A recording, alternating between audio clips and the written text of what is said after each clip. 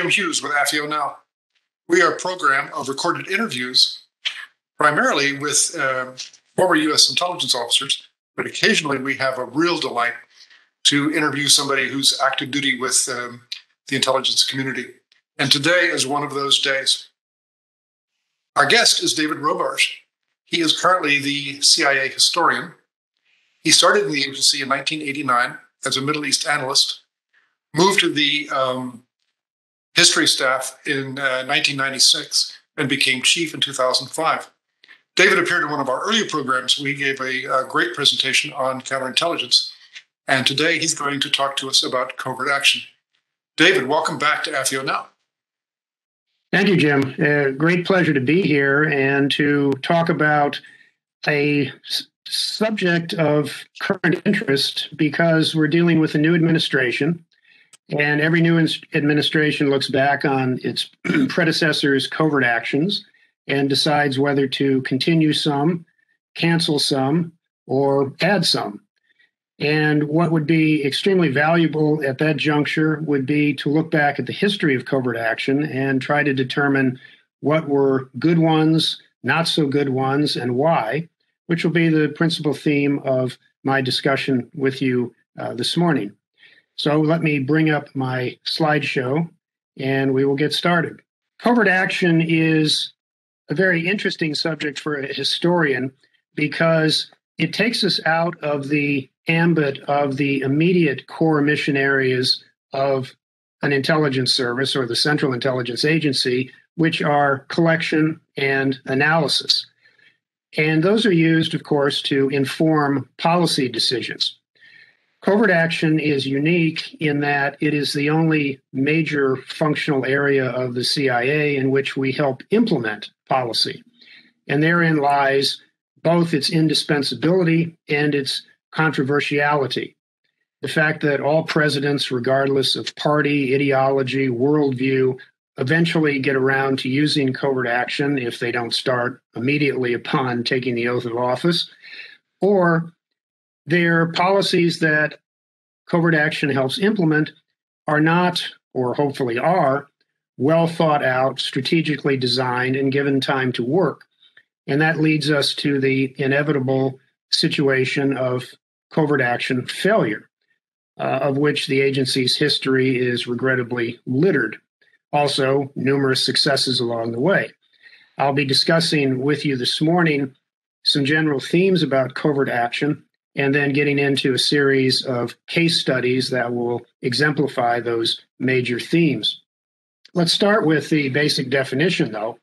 And here I want to go beyond the legalese here, but even there you see that you get to the basic point of covert action. It's a two-part concept, covert and action. It is an activity or series of activities designed to affect change in a target environment. But who is the actor of that change is not to be apparent or acknowledged.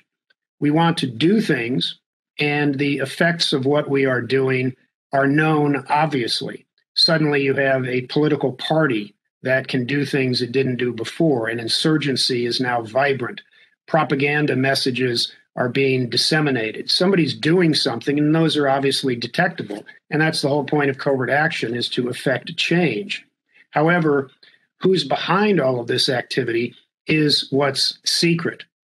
This is another difference between espionage and covert action. Espionage is intended to be secret through and through. You don't want a target government to know that you have recruited an asset or getting secrets from that asset and then doing something about them. Indeed, as you're all well aware, sometimes an asset is so sensitive you can't take action on the intelligence gained from them.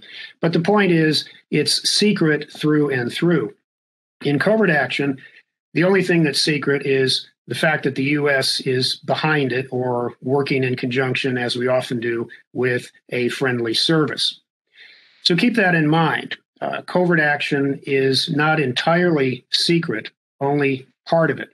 And it is, in effect, something that is supposed to make the world or a target area different than it was before. We generally categorize covert action into these general areas. Propaganda is a little bit of an old school term. We now refer to it as covert influence. The other people do propaganda, we do covert influence.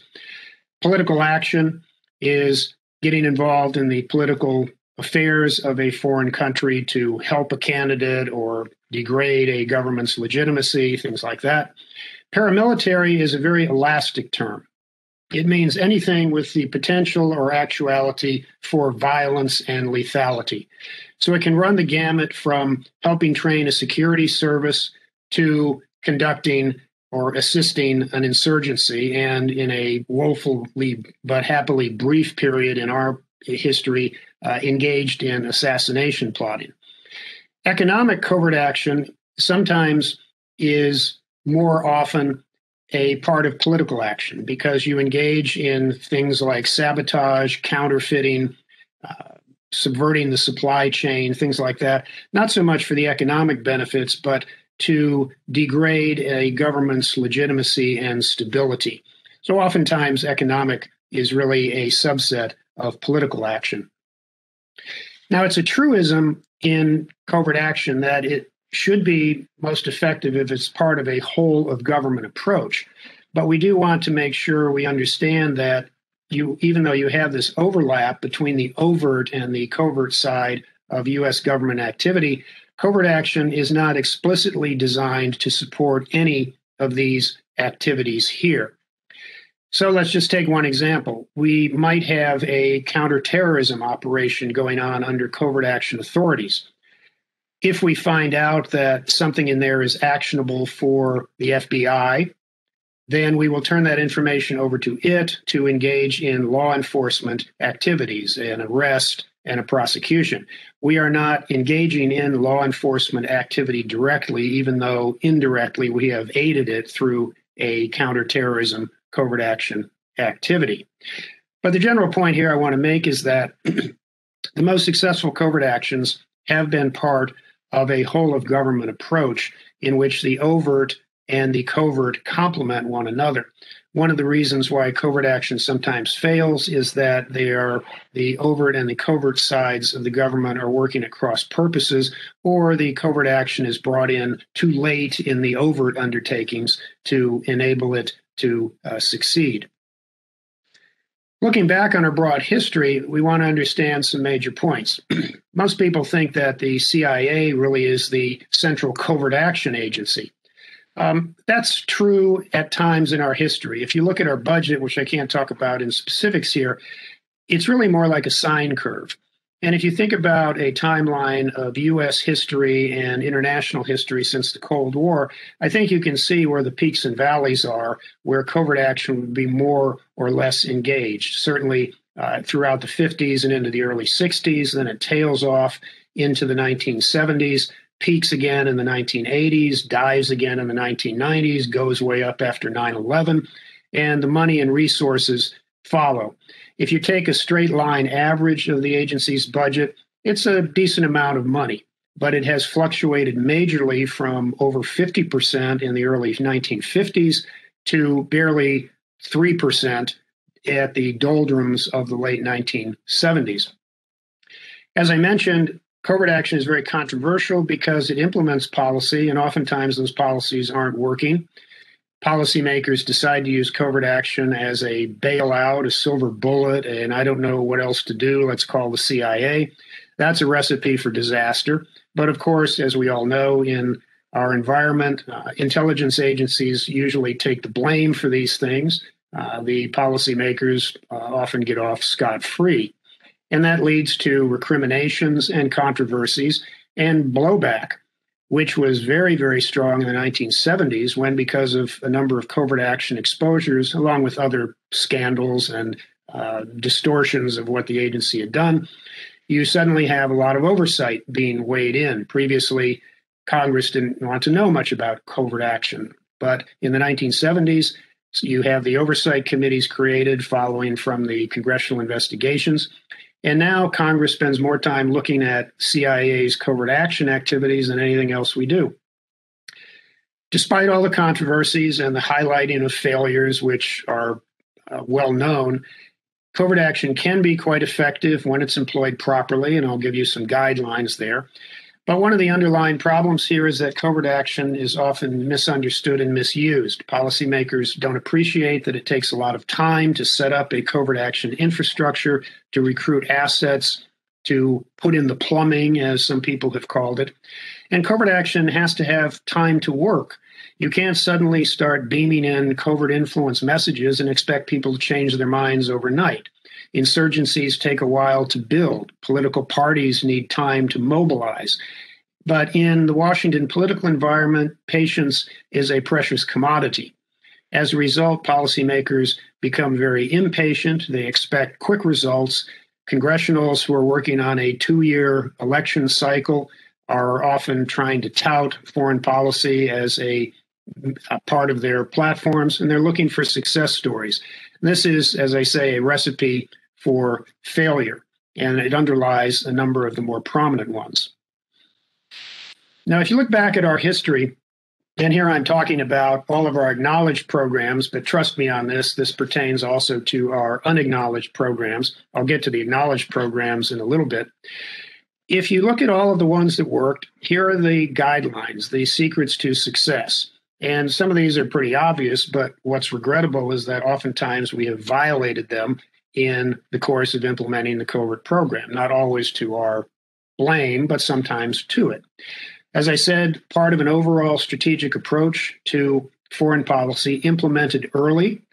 The later you do it, the more likely it's not to have effect, a good effect, or possibly deleterious effects. You don't want to go into a country with a whole lot of people and equipment, if you will. You have to keep the presence covert to provide deniability. And you want your field officers to be able to have flexibility and latitude to adapt to the very changes they're trying to carry out. Oftentimes, those changes occur in slightly different directions, or sometimes they create unexpected circumstances, and field officers need the ability to quickly respond to those instead of waiting for guidance from headquarters. A very important aspect of covert action is to understand that you essentially have to work with what you're given. You have a set of cards, so to speak, that you're dealt, and you have to make the best play that you can. You can't create institutions, oppositions, media capabilities in situations and environments where they simply don't exist. You have to work with the existing civic infrastructure, the media infrastructure. You can amplify it, you can supplement it, but essentially you don't create something out of nothing. You don't make bricks without straw, so to speak. A lot of times, however, our policies have had us work on the edges and try to amplify those fringe elements, and that doesn't work out most of the time. Because the change you are trying to effect is supposedly to benefit also the target allies, you want to give them the ability to choose some of the outcomes. You want legitimacy to be built into your program. If it's perceived as being totally manipulated from outside, particularly if you're using expatriates in a regime change operation, you're going to have a lot of trouble making your desired outcome stick, assuming you can even achieve it. The best approach here is to agree with the locals whom you are enabling. They are allies. They are not proxies, and that's an important point. You want to give them a sense of buy-in and independence. But you also have a consensus that within a range of acceptable outcomes, you, the United States, will be satisfied with whatever the locals pick. As an example, let's say you have an election coming up with 5 political parties, one on the hard right, one on the hard left, a moderate conservative, and a centrist party. You want to exclude the extremes, of course, but you believe that you can live with, the U.S. government can live with, any of the 3 in the so-called middle. Then you let the locals choose, and it's their choice. You've enabled them to make that choice. It has the legitimacy it needs to endure. And of course, you need to know the target country, have a lot of good foreign intelligence collection already in place, and protect your program from compromise with good counterintelligence and security. You don't want it to be blown open right in the middle of what you're trying to accomplish. And regrettably, we have had a number of those instances when programs have been penetrated or compromised for one reason or another. The flip side, which I won't spend much time on, is exactly the opposite of what I just said. If you don't do any of these things, and hopefully all of them, then you have a greater opportunity for success. Note specifically, doesn't fit the target's political culture. You can't create a democracy out of a traditional autocratic environment. You have to make sure that you are able to build popular support, but if the target government maintains control of the security services, the military, and it has some measure of popular support, you're really pushing a boulder uphill. And policymakers need to recognize that. If they bring in covert action as an attempt to salvage a failing policy, the covert action is also going to fail. As I said, covert action is not a silver bullet or a safety net for bad or badly thought out policies. Now, here's an important point for all of you working in the open source world, scholars, writers, students, whatever. The CIA, for various reasons, legal mandates, internal determinations, decisions that because so much has already been written about the covert action, we might as well acknowledge it. Whatever the reason, we have acknowledged, by my count, roughly 50 covert actions in the major categories as shown here. These cover the world. They also run the gamut from 1948 to 2011. The last officially acknowledged program was the bin Laden raid. You'll see a whole variety of programs in here, some major ones, some minor ones. I suspect a lot of these you've never heard of before. My point here is that these are all acknowledged, which means some degree of documentation, and in some cases lots of documentation, exists in official histories that we've declassified, in documentary releases, particularly through the State Department's Foreign Relations of the U.S. series, and in other venues. You can find a lot of information on our Freedom of Information Act website on cia.gov. And you can use this information for analyses. And at the end of my presentation, I'll show you one analysis that I made, which runs very much contrary to the conventional wisdom about covert action. Covert action is one of the toughest things we do. Now, of course, we don't recruit every agent we pitch, so the failure rate is higher really in the espionage business, but that's all pretty quiet stuff. The problem here is that our failures get publicized often. And because over 50% of them do fail, this explains to a large degree the controversiality of covert action. People know about the failures. If you go into most history books and you look in the index under Central Intelligence Agency, if it's there, you'll probably see a whole list of failed covert action operations. And it is a bit of a truism that the successes don't get known about. And the failures become the point of scholarship, the point of debate, and help explain why certain misperceptions about covert action arise. Again, I'll mention that toward the end. We're better at the soft stuff, if you will, than the hard stuff.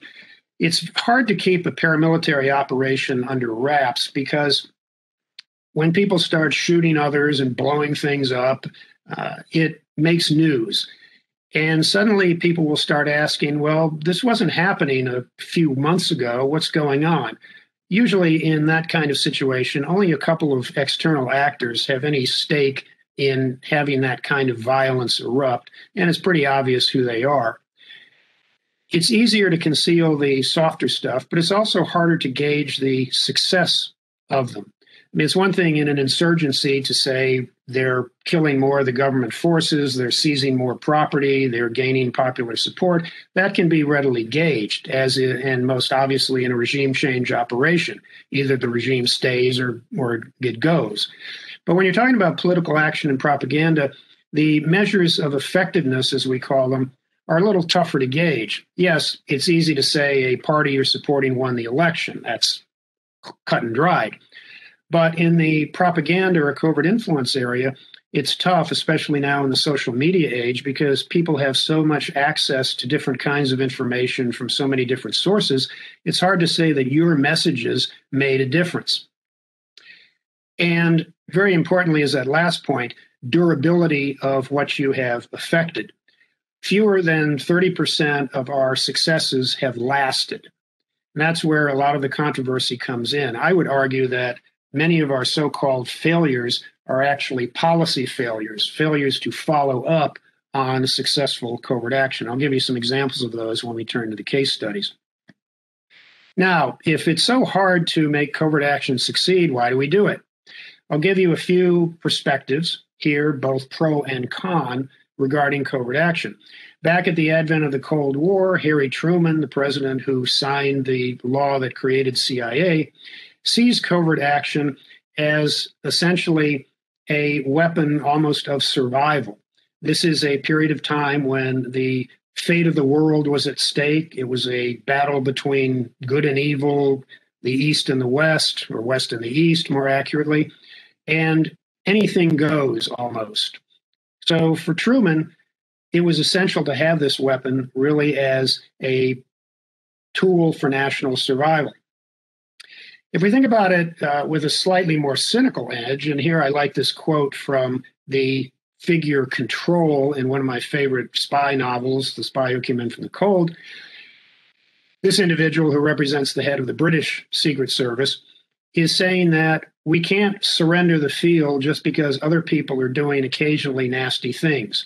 If you go down a dark alley without a knife, you'll probably get what you deserve. You have to weaponize yourself to deal with the adversary, who's going to be pretty ruthless and seeks victory over you. You can't go into the boxing match with one hand tied behind your back and hopping around on one foot. You have to have the full arsenal available to you.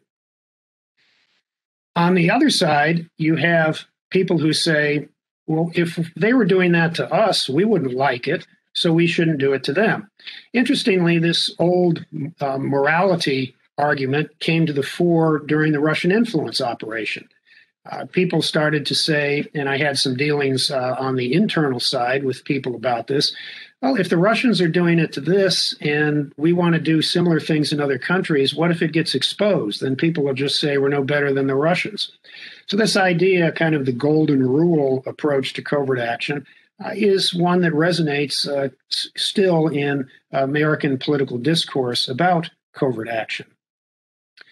A harder edge comes from people who take a flat out, it's evil, it's wicked, only the innocents get hurt, we should never touch covert action. We have no business as an intelligence agency doing anything but espionage and analysis. Philip Agee, as you're probably well aware, turned out to be a Cuban agent, died in Havana a number of years ago, had an epiphany after working as a case officer in Latin American affairs, and suddenly says, it's the nastiest thing we do, and we need to completely renounce our capability for doing it.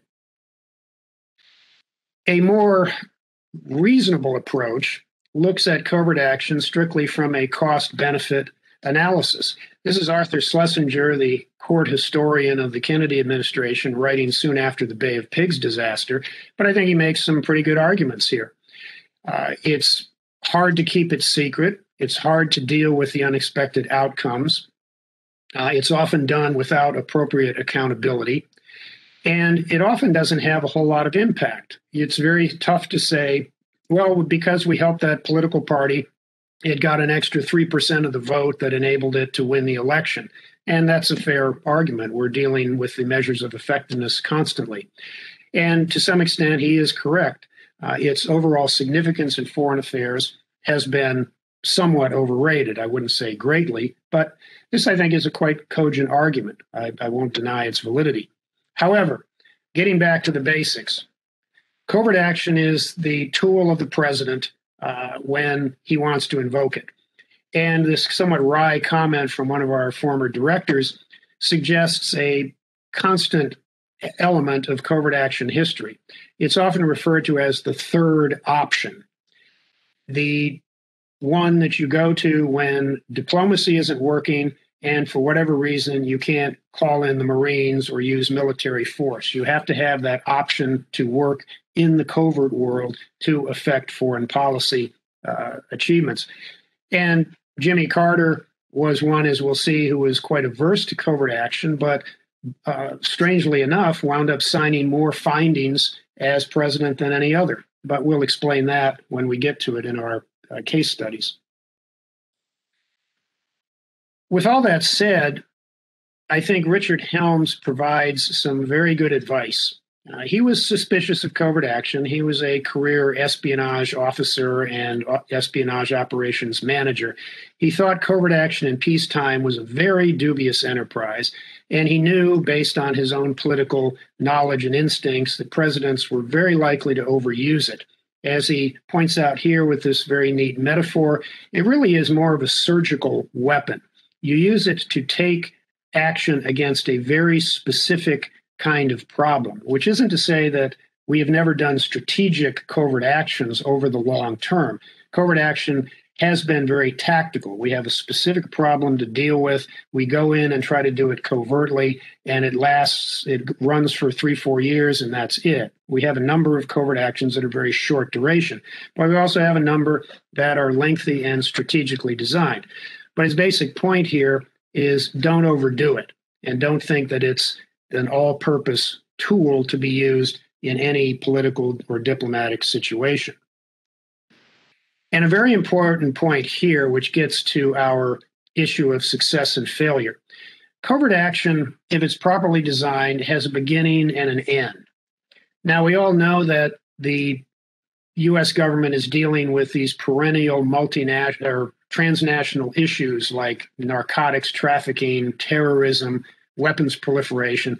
Those are going to go on forever. We're always going to have people involved in that business.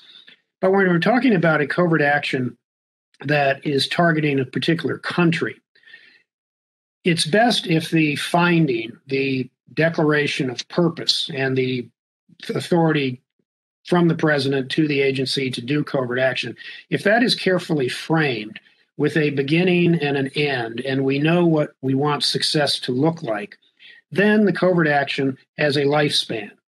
When the covert action ends for whatever reason, whether it's succeeded, whether it seems to be ineffective and is terminated, or whether it's overtaken by events and is terminated, at that point, the action shifts, the responsibility shifts from CIA to the foreign policy community. That handoff between covert action and policy is crucial in many of our covert actions. I'll give you a number of examples of so-called failures that I think are much more attributable to policy failure of policy to follow up on the covert action success. As Helms says here, the CIA is not a nation-building organization, but you can think right off the top a number of cases in which CIA has been brought in to do exactly that, and not terribly successfully. Instead, that should be the province of State Department, military assistance programs, AID, NGOs, whatever. But that's not intelligence business. And Helms's caveat here, I think, is a crucial one for policymakers and observers of covert action to try to understand. Now we'll shift to a series of case studies that highlight major programs and exemplify or fail to exemplify some of our measures of success. The first one occurs in 1948. It's a big success, though we're still arguing to this very day whether our assistance to the Christian Democrats, the center-right party we were supporting against the communists, which had a lot of backing from the Soviet Union, whether CIA covert action made the difference. We do know the outcome was what we wanted. The Christian Democrats got a sizable majority in parliament, so big that the communists could not claim that it was unlegitimate, and that prevented political instability from ensuing in this key country after World War II. The whole point here was to prevent communism from gaining support.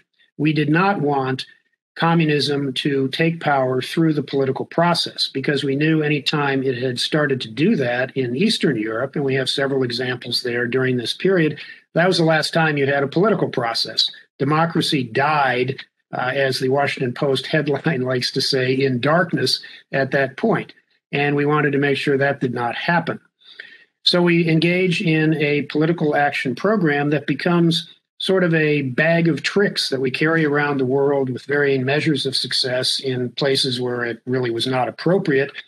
But we learned some important lessons about how to run political action with a combination of other techniques, covert influence, and things that we probably wouldn't be allowed to do today, such as bribery and engaging in Americans helping the program. Those were all made taboo in the 1970s.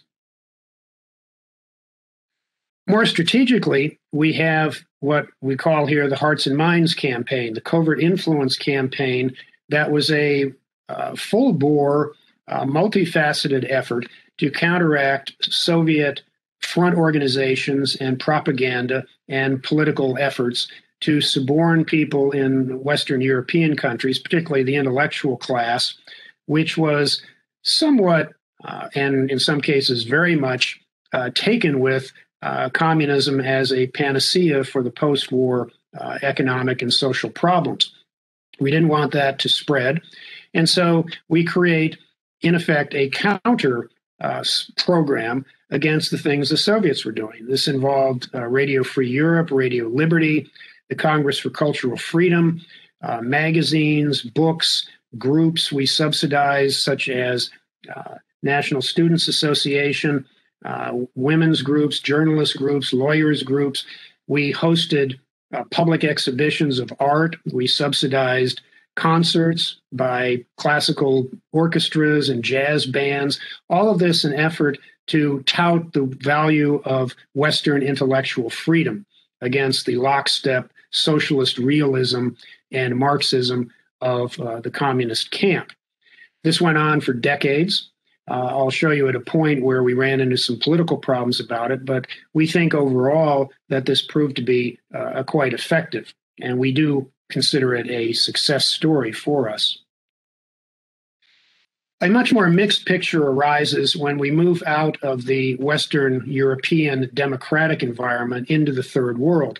During the 1950s, as part of an effort to contain and in some cases try to roll back communism, the Eisenhower administration launched a variety of covert action campaigns that had a very mixed record of success. We're familiar, of course, with the 1953 operation in Iran that enabled the Shah to return and regain the throne. He never really lost it, but he had vacated it. We supported a military coup in Guatemala against a democratically elected left-wing nationalist. In Indonesia, we tried to get rid of Sukarno, another one of those troublesome left-wing nationalists who were causing so much trouble to us in the 1950s because though they claimed that they were non-aligned with the Soviet Union or West, they were anything but. They routinely supported Soviet foreign policy. And then, of course, the notorious efforts to get rid of Castro. We also had a variety of operations to support activities during the Korean War, some operations in China and elsewhere. All of this a very mixed record because we're dealing with difficult operational environments, not much to work with, strong security services in some cases, questionable allies who weren't able to carry out the ultimate goals of the covert action program, and in some cases just some very bad missteps in operational planning. Nonetheless, because of the early successes in Iran and Guatemala, the Eisenhower administration, and to some extent the Kennedy administration, continued to think that this was the way to go. And it turned out to be an example of bad learning from history. Well-known intelligence scholar Greg Treverton says this about those early operations in Iran and Guatemala. Small, cheap, fast, tolerably secret, this is the way to go.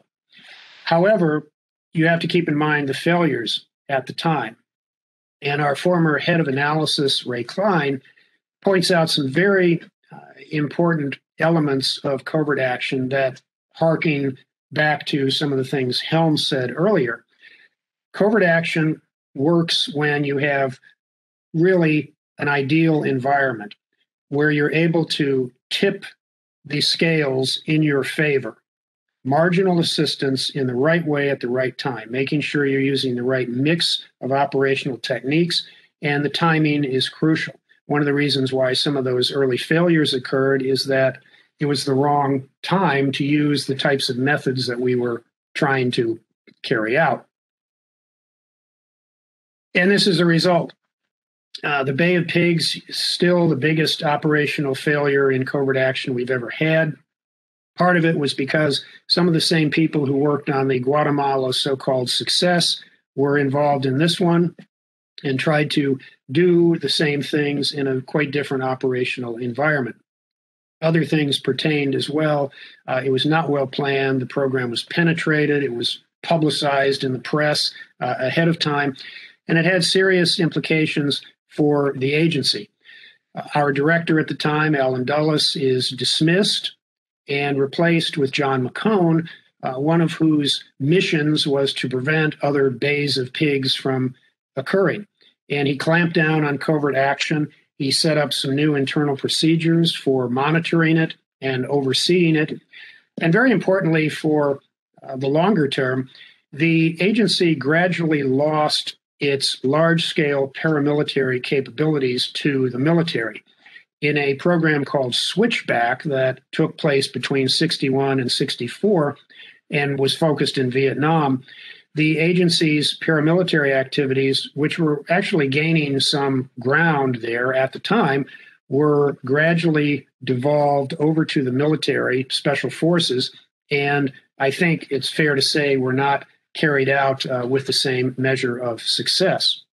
This isn't to say, of course, that CIA was out of the paramilitary business for good, but running 1,500-man proxy armies in certain countries was not the case. Now, we did do it in Laos, as we'll talk about, and that was kind of the exception that makes the point.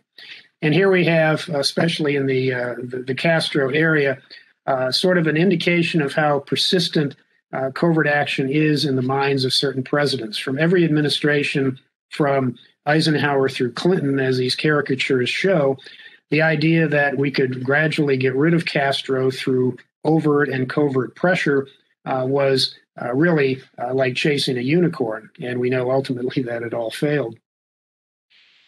For a short, thankfully, period of time, we did get involved in the very questionable area of assassination plotting. And I think it's good that all of these failed. I'm not sure I would have wanted any of these to be on our record over the years. This was the notorious ZR rifle program that began in the late 50s and ended in 1963, targeting mainly these three individuals. And we know when these were exposed in the mid-1970s, it was a disaster. This was the major point of the church committee's initial investigations and caused us all sorts of headaches when they were exposed and tainted and along with other failures, the whole enterprise of covert action for a number of years. All that said, we had some very interesting success stories, some that deserve a lot more treatment than they're getting. Thankfully, Max Boot, in his recent biography of Edward Lansdale, talks about the Philippine operation, and I'd like to spend just a couple of minutes on it here. It was a good example of how you can mix the soft and the hard programs very successfully in what really was an ideal operational environment. The concern here was that the Philippines might become unstable because of a Maoist insurgency. It was not aided and abetted by outsiders, but it was Maoist-inspired, the Hukbalahap rebellion. Lansdale is brought in. He's an advertising executive with military experience, so he kind of covers both sides of the street in covert action. And the whole point is to maintain stability and develop a functioning democratic system. We have also a proxy here, which is not really the right word to use for him, but it was at the time, Ramon Magsaysay, the Minister of Defense. He is a non-corrupt, popular individual, and in the course of helping suppress the rebellion of the Hooks, we also get behind him as a presidential candidate. With the help of Lansdale and others, the election finally comes off and is very clean by Philippine standards. No vote rigging, no corruption, no bribery, no forcing people to vote or not vote. And it's set up, after he took over as president, a functioning democratic system, except for the Marcos interlude in the later 70s and 80s. That persists today with a little bit of concern, of course, because of Duterte. But nonetheless, I think we can tout this as a very good success story that showed you can meld the lethal and non-lethal programs very, very effectively if you have a perceived legitimate supporter inside the country and you enable the people to make their own choice. This one checks a number of the boxes on that list of secrets to success. Now, here's another example, however, of misappropriation of a success. Lansdale is then charged with trying to do the same thing in Vietnam.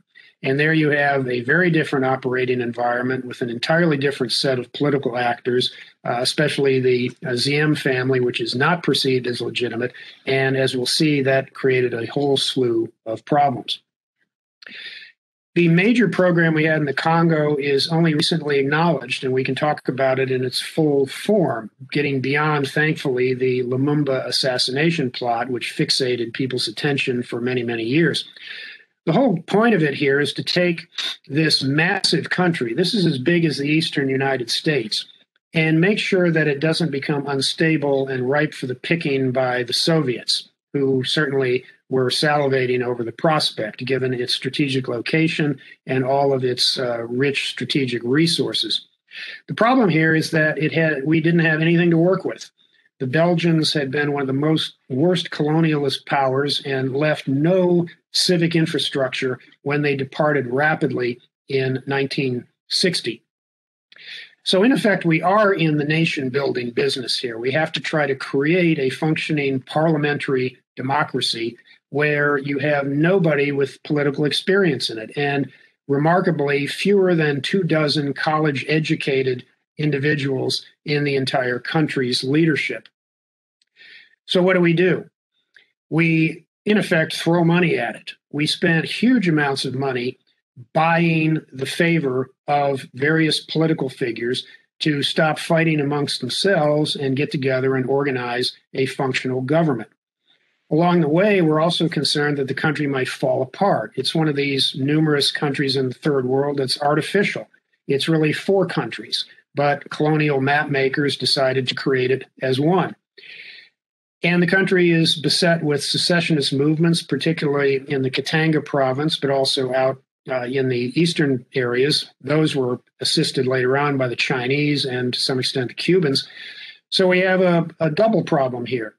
Getting the central government in what was then Leopoldville, now Kinshasa, to function and to work somehow to hold the country together when it doesn't have any military capacity. So the agency is now in the paramilitary business of creating an army and a navy and an air force, using mercenaries in large measure from South Africa and Rhodesia to help provide some order, but also our own people in the field, but very few of them.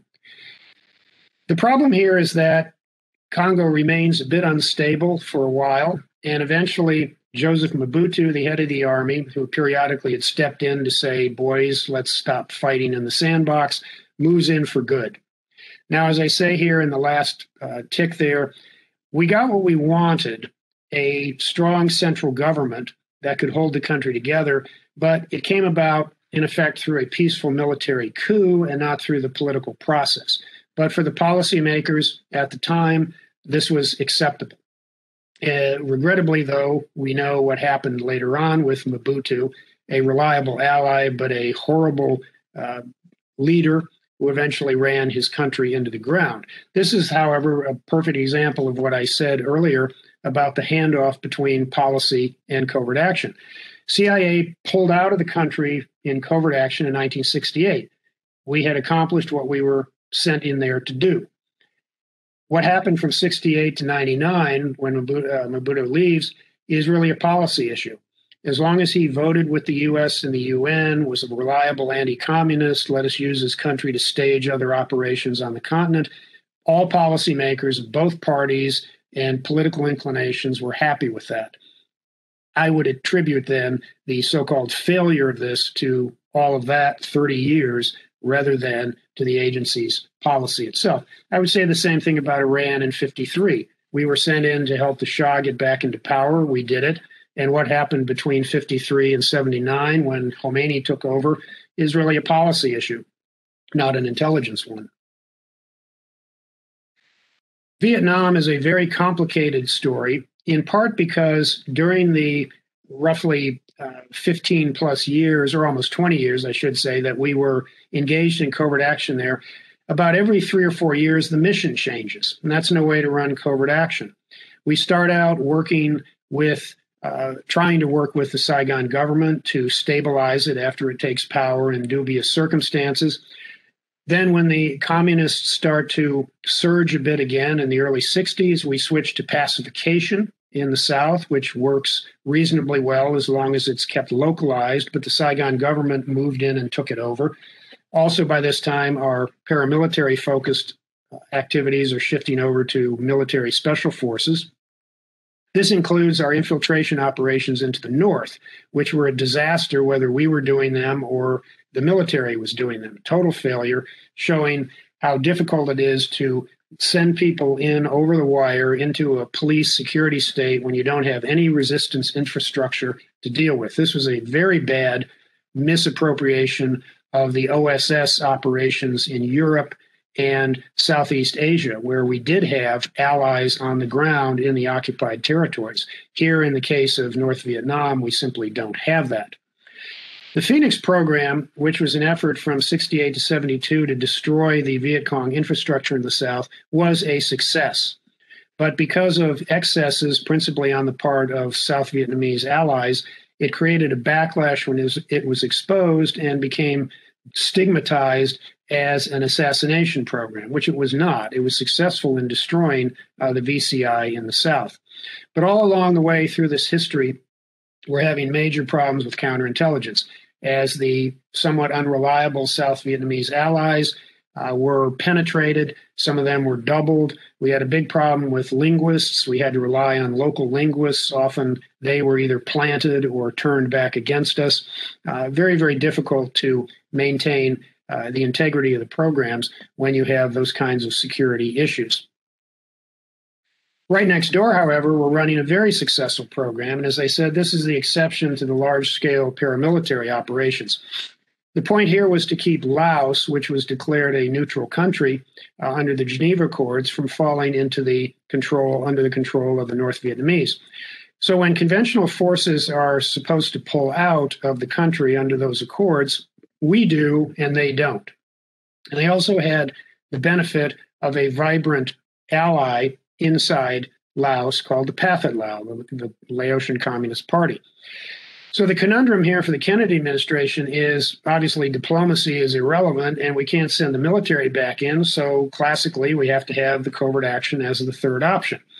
So in what turns out to be a very successful and big program, the biggest until Afghanistan, a variety of activities occur here using upwards of 50,000 tribal proxies, allies, particularly the Hmong, but others as well, who did intelligence collection, interdiction of traffic down the Ho Chi Minh Trail, harassment. They served as road watchers, and they also fought with the Pathet Lao.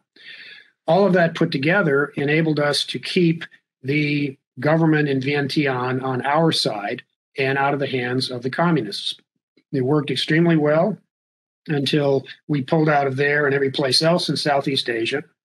And then the so-called dominoes began to fall, as you well know. Here's another recently acknowledged program. You probably don't know much about this, but again, as I said earlier, documentation is readily available about it in various sources. And here you have a case in which you can take a European-style political action and move it into the third world, because you're talking here about a British colony, formerly called British Guiana. It was slated for independence sometime in the mid-1960s. And what the goal was here, which the British shared with us and assisted us to some extent, was to prevent a leftist or communist party from controlling the government by gaining power through the electoral process. Here you can think we're just transplanting the Italian paradigm over here.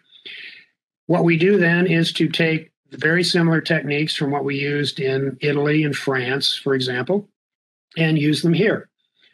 Funding centrist parties, trying to organize a coalition against the left-wing nationalists we were concerned would win the election and lead the country into independence. That person's name was Cheddi Jagan. He was an Asian Indian, as many people in British Guiana were. It's a very polyglot, multi-ethnic, diverse country, which gave us an opportunity to try to fracture Jagan's coalition of those groups by using what nowadays would be considered some pretty blatant racist and religious appeals, setting black against white, Hindu against Muslim, Indian against European, etc. It was not necessarily a nice sounding program, and as I say, we wouldn't be able to do it these days, but it did work. That and for other reasons, Jagan's coalition started to become unstable. And the opposition leader we were supporting, a guy named Forbes Burnham, working with an ally, was able to assemble a coalition in the 1964 election. Guyana gains independence in 1966, and we're happy. The covert action is over. We have an ally in power. And here's a good case of where you don't always get what you wish for. Because Forbes Burnham turned out to be one of the most troublesome allies you can imagine.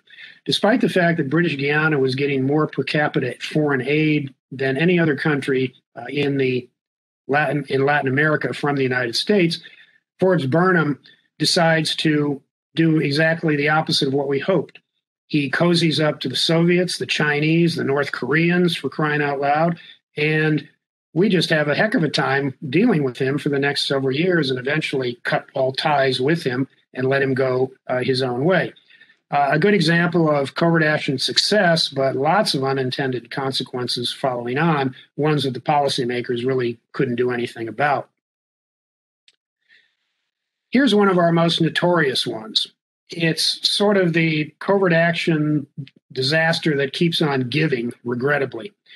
This is one, more than any other, tainted covert action as being undemocratic, in part because, unlike the other covert actions, this one developed a political constituency around it, a group of human rights activists, social justice advocates, mostly on the left, people who were thinking that the failure of Salvador Allende, the socialist, to keep in power was a great lost opportunity for a peaceful transition into a socialist paradise there. All of that is one of the reasons why this program remains so controversial, because it has publicity momentum behind it by these scholars and activists whom I mentioned. But let's talk about the program itself. This wasn't the first time CIA got involved in Chilean politics. It started way back in '58 when Chile had a presidential election. 6 years later, it had another one. Its constitution mandates a 6-year election cycle. In both of those cases, Salvador Allende, the guy on the right with his hand up, is the lead socialist candidate. He loses both times, in part because of CIA intervention on behalf of the center-right candidate. In 1970, he's back at it. Now, this time, he seems to have a good opportunity to win. He's getting a lot of money from the Soviets and the Cubans that he hadn't gotten before. And because he had pledged very clearly that he was going to nationalize a number of big U.S.-based corporations like Anaconda Copper and International Telephone and Telegraph, this put a scare in the Nixon administration. However, the scare came too late. It's pretty clear that sometime in June or July, the Nixon administration wakes up and starts being concerned about Chile. But as we talked about, this is way too late in the trajectory of events down there to have a whole lot of effect. But that didn't stop the Nixon administration from trying to prevent Allende from winning the next election. Now, in the Chilean constitution, you have in effect, a two-part election process. If a set of presidential candidates don't get a majority in the first round, it then goes into the legislature, which chooses from the top two vote getters. Allende won, but only by a plurality in September. And at this point, the Nixon administration really gets scared and calls in the CIA and tells it to prevent Allende from winning. Now, here are two big problems. One, it's September. The next round is in November. 6 weeks to make this happen. Secondly, the CIA did not have an extensive covert action infrastructure in Chile at the time. We had assets in the media and in the political parties, but we did not have a boisterous covert action capability. You can't build this in 6 weeks. Third problem is that the more notorious part of the program, Track 2, is done completely on the QT. In effect, Nixon, Kissinger, and Helms cook it up, or rather, I should say, Nixon and Kissinger cook it up and tell Helms to carry it out. In extremis, if it seems like Allende is going to win, we are to organize a coup plot involving dissident military officers. Overall, you can see the problem here. Not just lack of time, but the fact that we have no positive program. We are not supporting Allende's main opponent. We are just trying to keep him out of power in a spoiling operation. And as a result, we simply don't have the time to make any of this happen, and we don't have a positive program. We don't have allies, really, to assist us. This is a bad way to run a program. Covert action should always have a shared goal with your allies in country. The result of this, and lots of details are available in the public record, is that Allende wins the second phase of the election. Along the way, a disaster occurs in which an attempt to kidnap the, in effect, chairman of the Joint Chiefs of Staff of the Chilean military goes awry, and he winds up getting shot and dying later. It's a total disaster. Allende wins, takes power. We stay down doing some covert action during those intervening 3 years. The government becomes increasingly unstable, largely because of Allende's mishandling of the economy. And the press builds and builds. And finally, the military says enough's enough, we're taking over. And this is the coup in which Allende kills himself. Some people still believe he was assassinated. Some people still believe the CIA was behind all of this. No to both. But this becomes one of the hallmarks of CIA's counterintelligence history, is that it is fundamentally undemocratic. When all of this blows up in the 1970s because of exposures and compromises, you have some important effects that persist to this day. No longer can we do political assassination. Now, targeted killings for counterterrorism reasons is another point. We won't get into that now, but a political assassination either by an American operative or a foreign operative are banned. The oversight committees are instituted, and as I said earlier, they spend more time looking at covert action than anything else. The president can no longer hide behind plausible deniability. He must sign a piece of paper that authorizes the program and explains what it's about. Congress has to be fully and currently informed. That's worked out over time to be within a couple of days. And who gets informed is up to the president, whether it's all the committees, the leadership of both chambers, the so-called Gang of Eight. That's up to him. And importantly, covert action activities are cut way back to the smallest percentage of our budget ever. As part of this upheaval of the 1970s, you have the Carter administration coming in with a lot of suspicion about intelligence and covert action, and a preference very much for using clean espionage through satellites and technology rather than that dirty stuff of recruiting people, and especially very suspicious of covert action because of all of the political problems surrounding it. That said, two things happen that change the world at the time for the Carter administration. The Sandinista take over Nicaragua and the Soviet invasion of Afghanistan in 1979. I think you'd be interested to know that Carter signed all of the findings for Afghan covert action that the Reagan administration later used so effectively. And he signed two of the findings for Nicaragua, the non-lethal ones, that the Reagan administration expanded on when it was supporting the Contras during the 1980s. And as I said, overall, Carter signed more findings than any other president, including Ronald Reagan. What's interesting, though, is he signed most of them toward the end of his administration, and many of them are very, very focused on tactical, tactical programs and not in anything longer term. And covert action spending goes up. During the Reagan administration, though, the two programs really take off and eventually cost major money. The figure I have here, $600 million, is really only a portion of it. The overall cost of the program was $5 billion. The Saudis chipped in half of that in a kind of a NPR-style dollar-for-dollar match. This worked, especially the bringing in of the Stingers, very, very important in shifting the momentum on the battlefield. And this also served to discredit the Gorbachev government, which was having all sorts of problems anyway. But when the body bags started coming back and the human rights violations and the atrocities became publicized, it's bad news for Gorbachev and helps undermine any political support that he had there.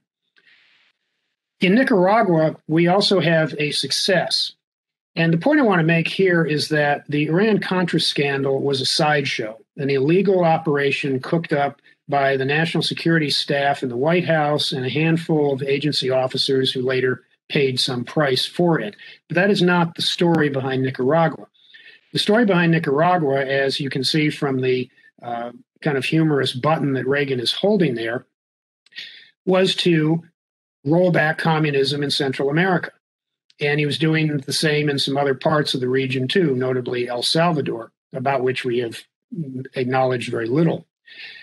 This became controversial because Congress did not like it. Unlike Afghanistan, which it fully supported, a lot of important people in Congress had big concerns that we were trying to overthrow the Sandinista government, and eventually they cut off the money for it. Now, this is bad for covert action when you have funding taps going on and off and on and off over the course of the program. But despite those problems, two things happened. One was the administration was able to maintain the Contra force, the paramilitary opposition in the field over the years. And when the funding came back on in 86, that paramilitary force was able to achieve a stalemate with the Sandinista military, so much so that they felt that they had to sue for peace. Meanwhile, the Reagan administration is developing the political Contras as an alternative government. They're gaining popular support. And when the Sandinistas finally said, we'll hold an election, which we thought they would corrupt, but didn't, they lose it. To everybody's surprise, and Violeta Chamorro, the widow of a deceased Contra, winds up becoming president.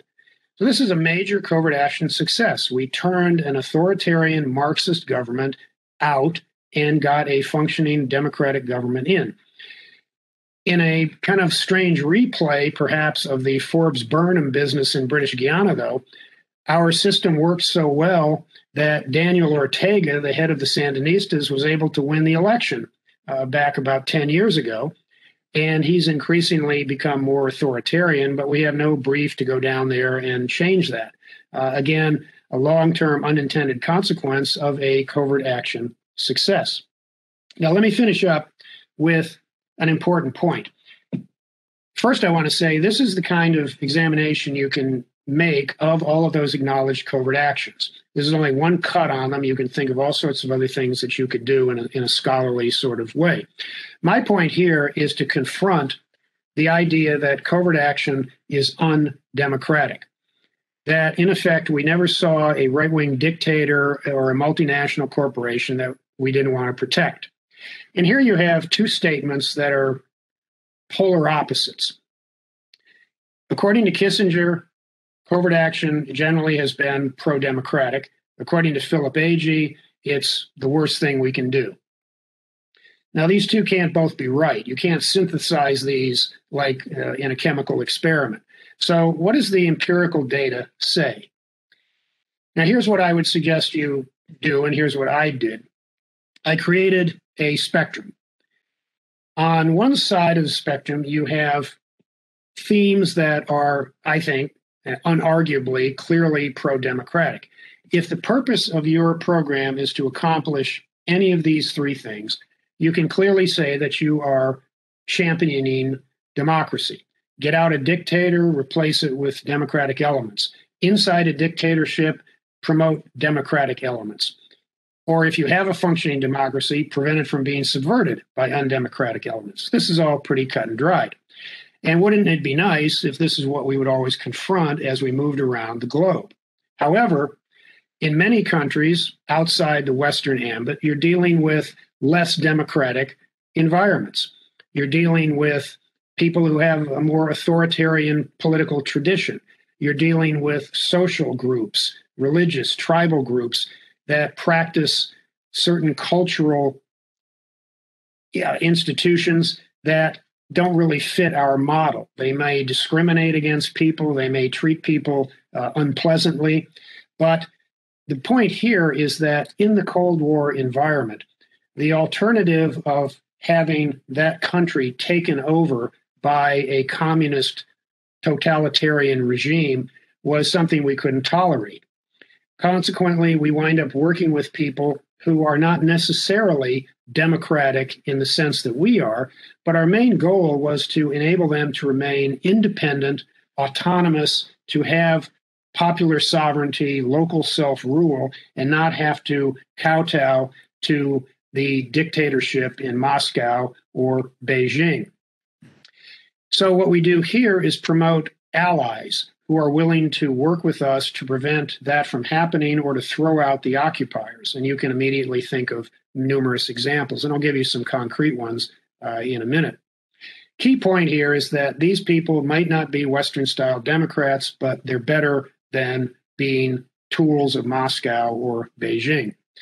And then we have in the third category, the least pro-democratic, or to state it more precisely, undemocratic or anti-democratic. You have an elected leader and you engage in political activity to get rid of them because you don't like the outcome of the election.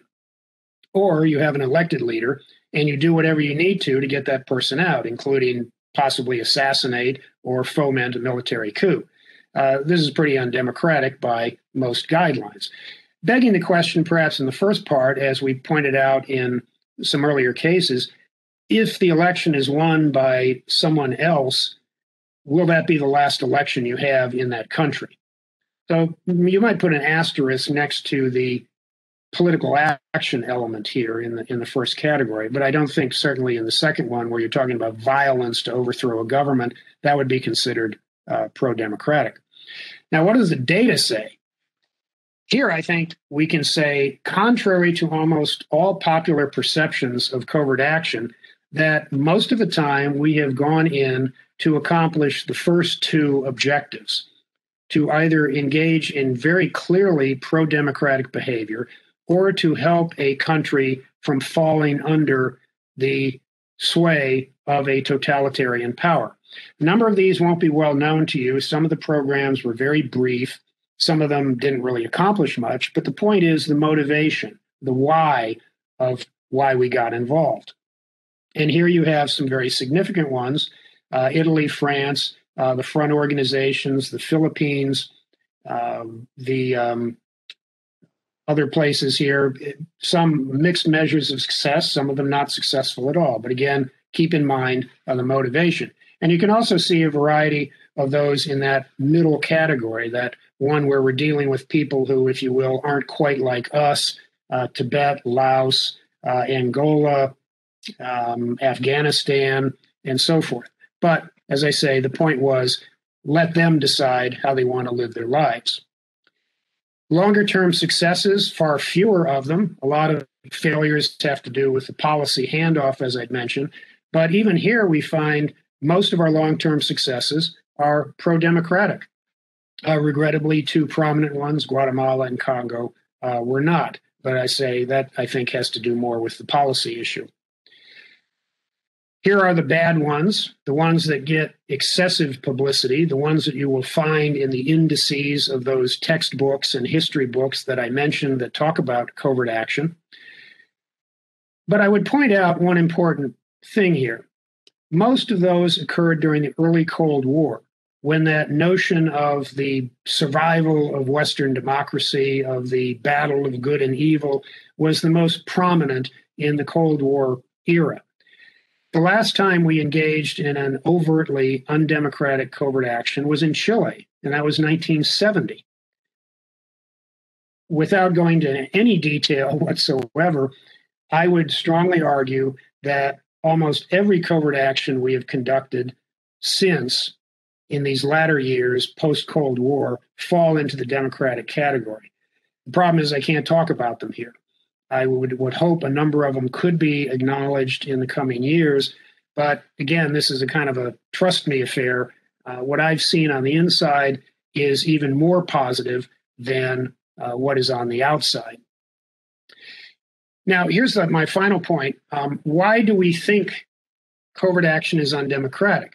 Well, partly because a lot of people don't know a lot about it, and they keep focusing on the same old stories that came out during the Church Committee hearings and in subsequent disclosures.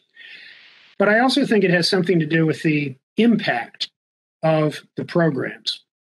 And here I want to talk about impact in a couple of ways. One is the geopolitical impact. How much did the program change the world, or at least the region, for the long term? Secondly, what kind of political impact did it have when it was disclosed? Was it positive, as in, that was great that you did that, that's what CIA and the US government should be supporting? Or was it, that was nasty, you shouldn't be doing that? And here you can see from the proportions a change. Whereas roughly 7 out of 8 of our programs across the board were pro-democratic in those 2 first categories I'd mentioned, here barely 3/4 of the high impact ones are. The ones people know about, the ones you'll find in the literature. And conversely, whereas roughly 1 out of 8 fall in the clearly undemocratic camp across the board, almost 1/4 of the ones that people continually recur to when they discuss covert action were less or least democratic. I think this might explain, and I certainly would invite other analyses based on the programs you can find information on. I would argue that this has something to do with the disconnect between the reality and the perception. This is one reason why we need to get out more of our history, disclose more of our programs, and make the point, not to propagandize, but to set the historical record straight, that covert action is a good thing for the agency to be doing, a good thing for the U.S. government to have at the ready, and not the undemocratic, wicked programs that are too often what people discuss when they bother to discuss covert action. Well, that concludes my remarks, and I hope I've given you some food for thought, and I certainly invite you to look at all of those other programs that I've mentioned and find out more and do your own analyses. If you're involved with education or you are a champion of U.S. intelligence, take that material and run with it, because I think you can pull a lot of valuable lessons out of it and create a broader fact base for the public. So thank you very much for listening, and I look forward to seeing you again in future. I'd like to underscore one of the points that David made during his presentation, and that is the degree of oversight that covert action programs are exposed to. As some of our viewers may know, it was my privilege to serve as the chief of CIA's Near East and South Asia Division for about 3 years in the late 90s and early 2000s.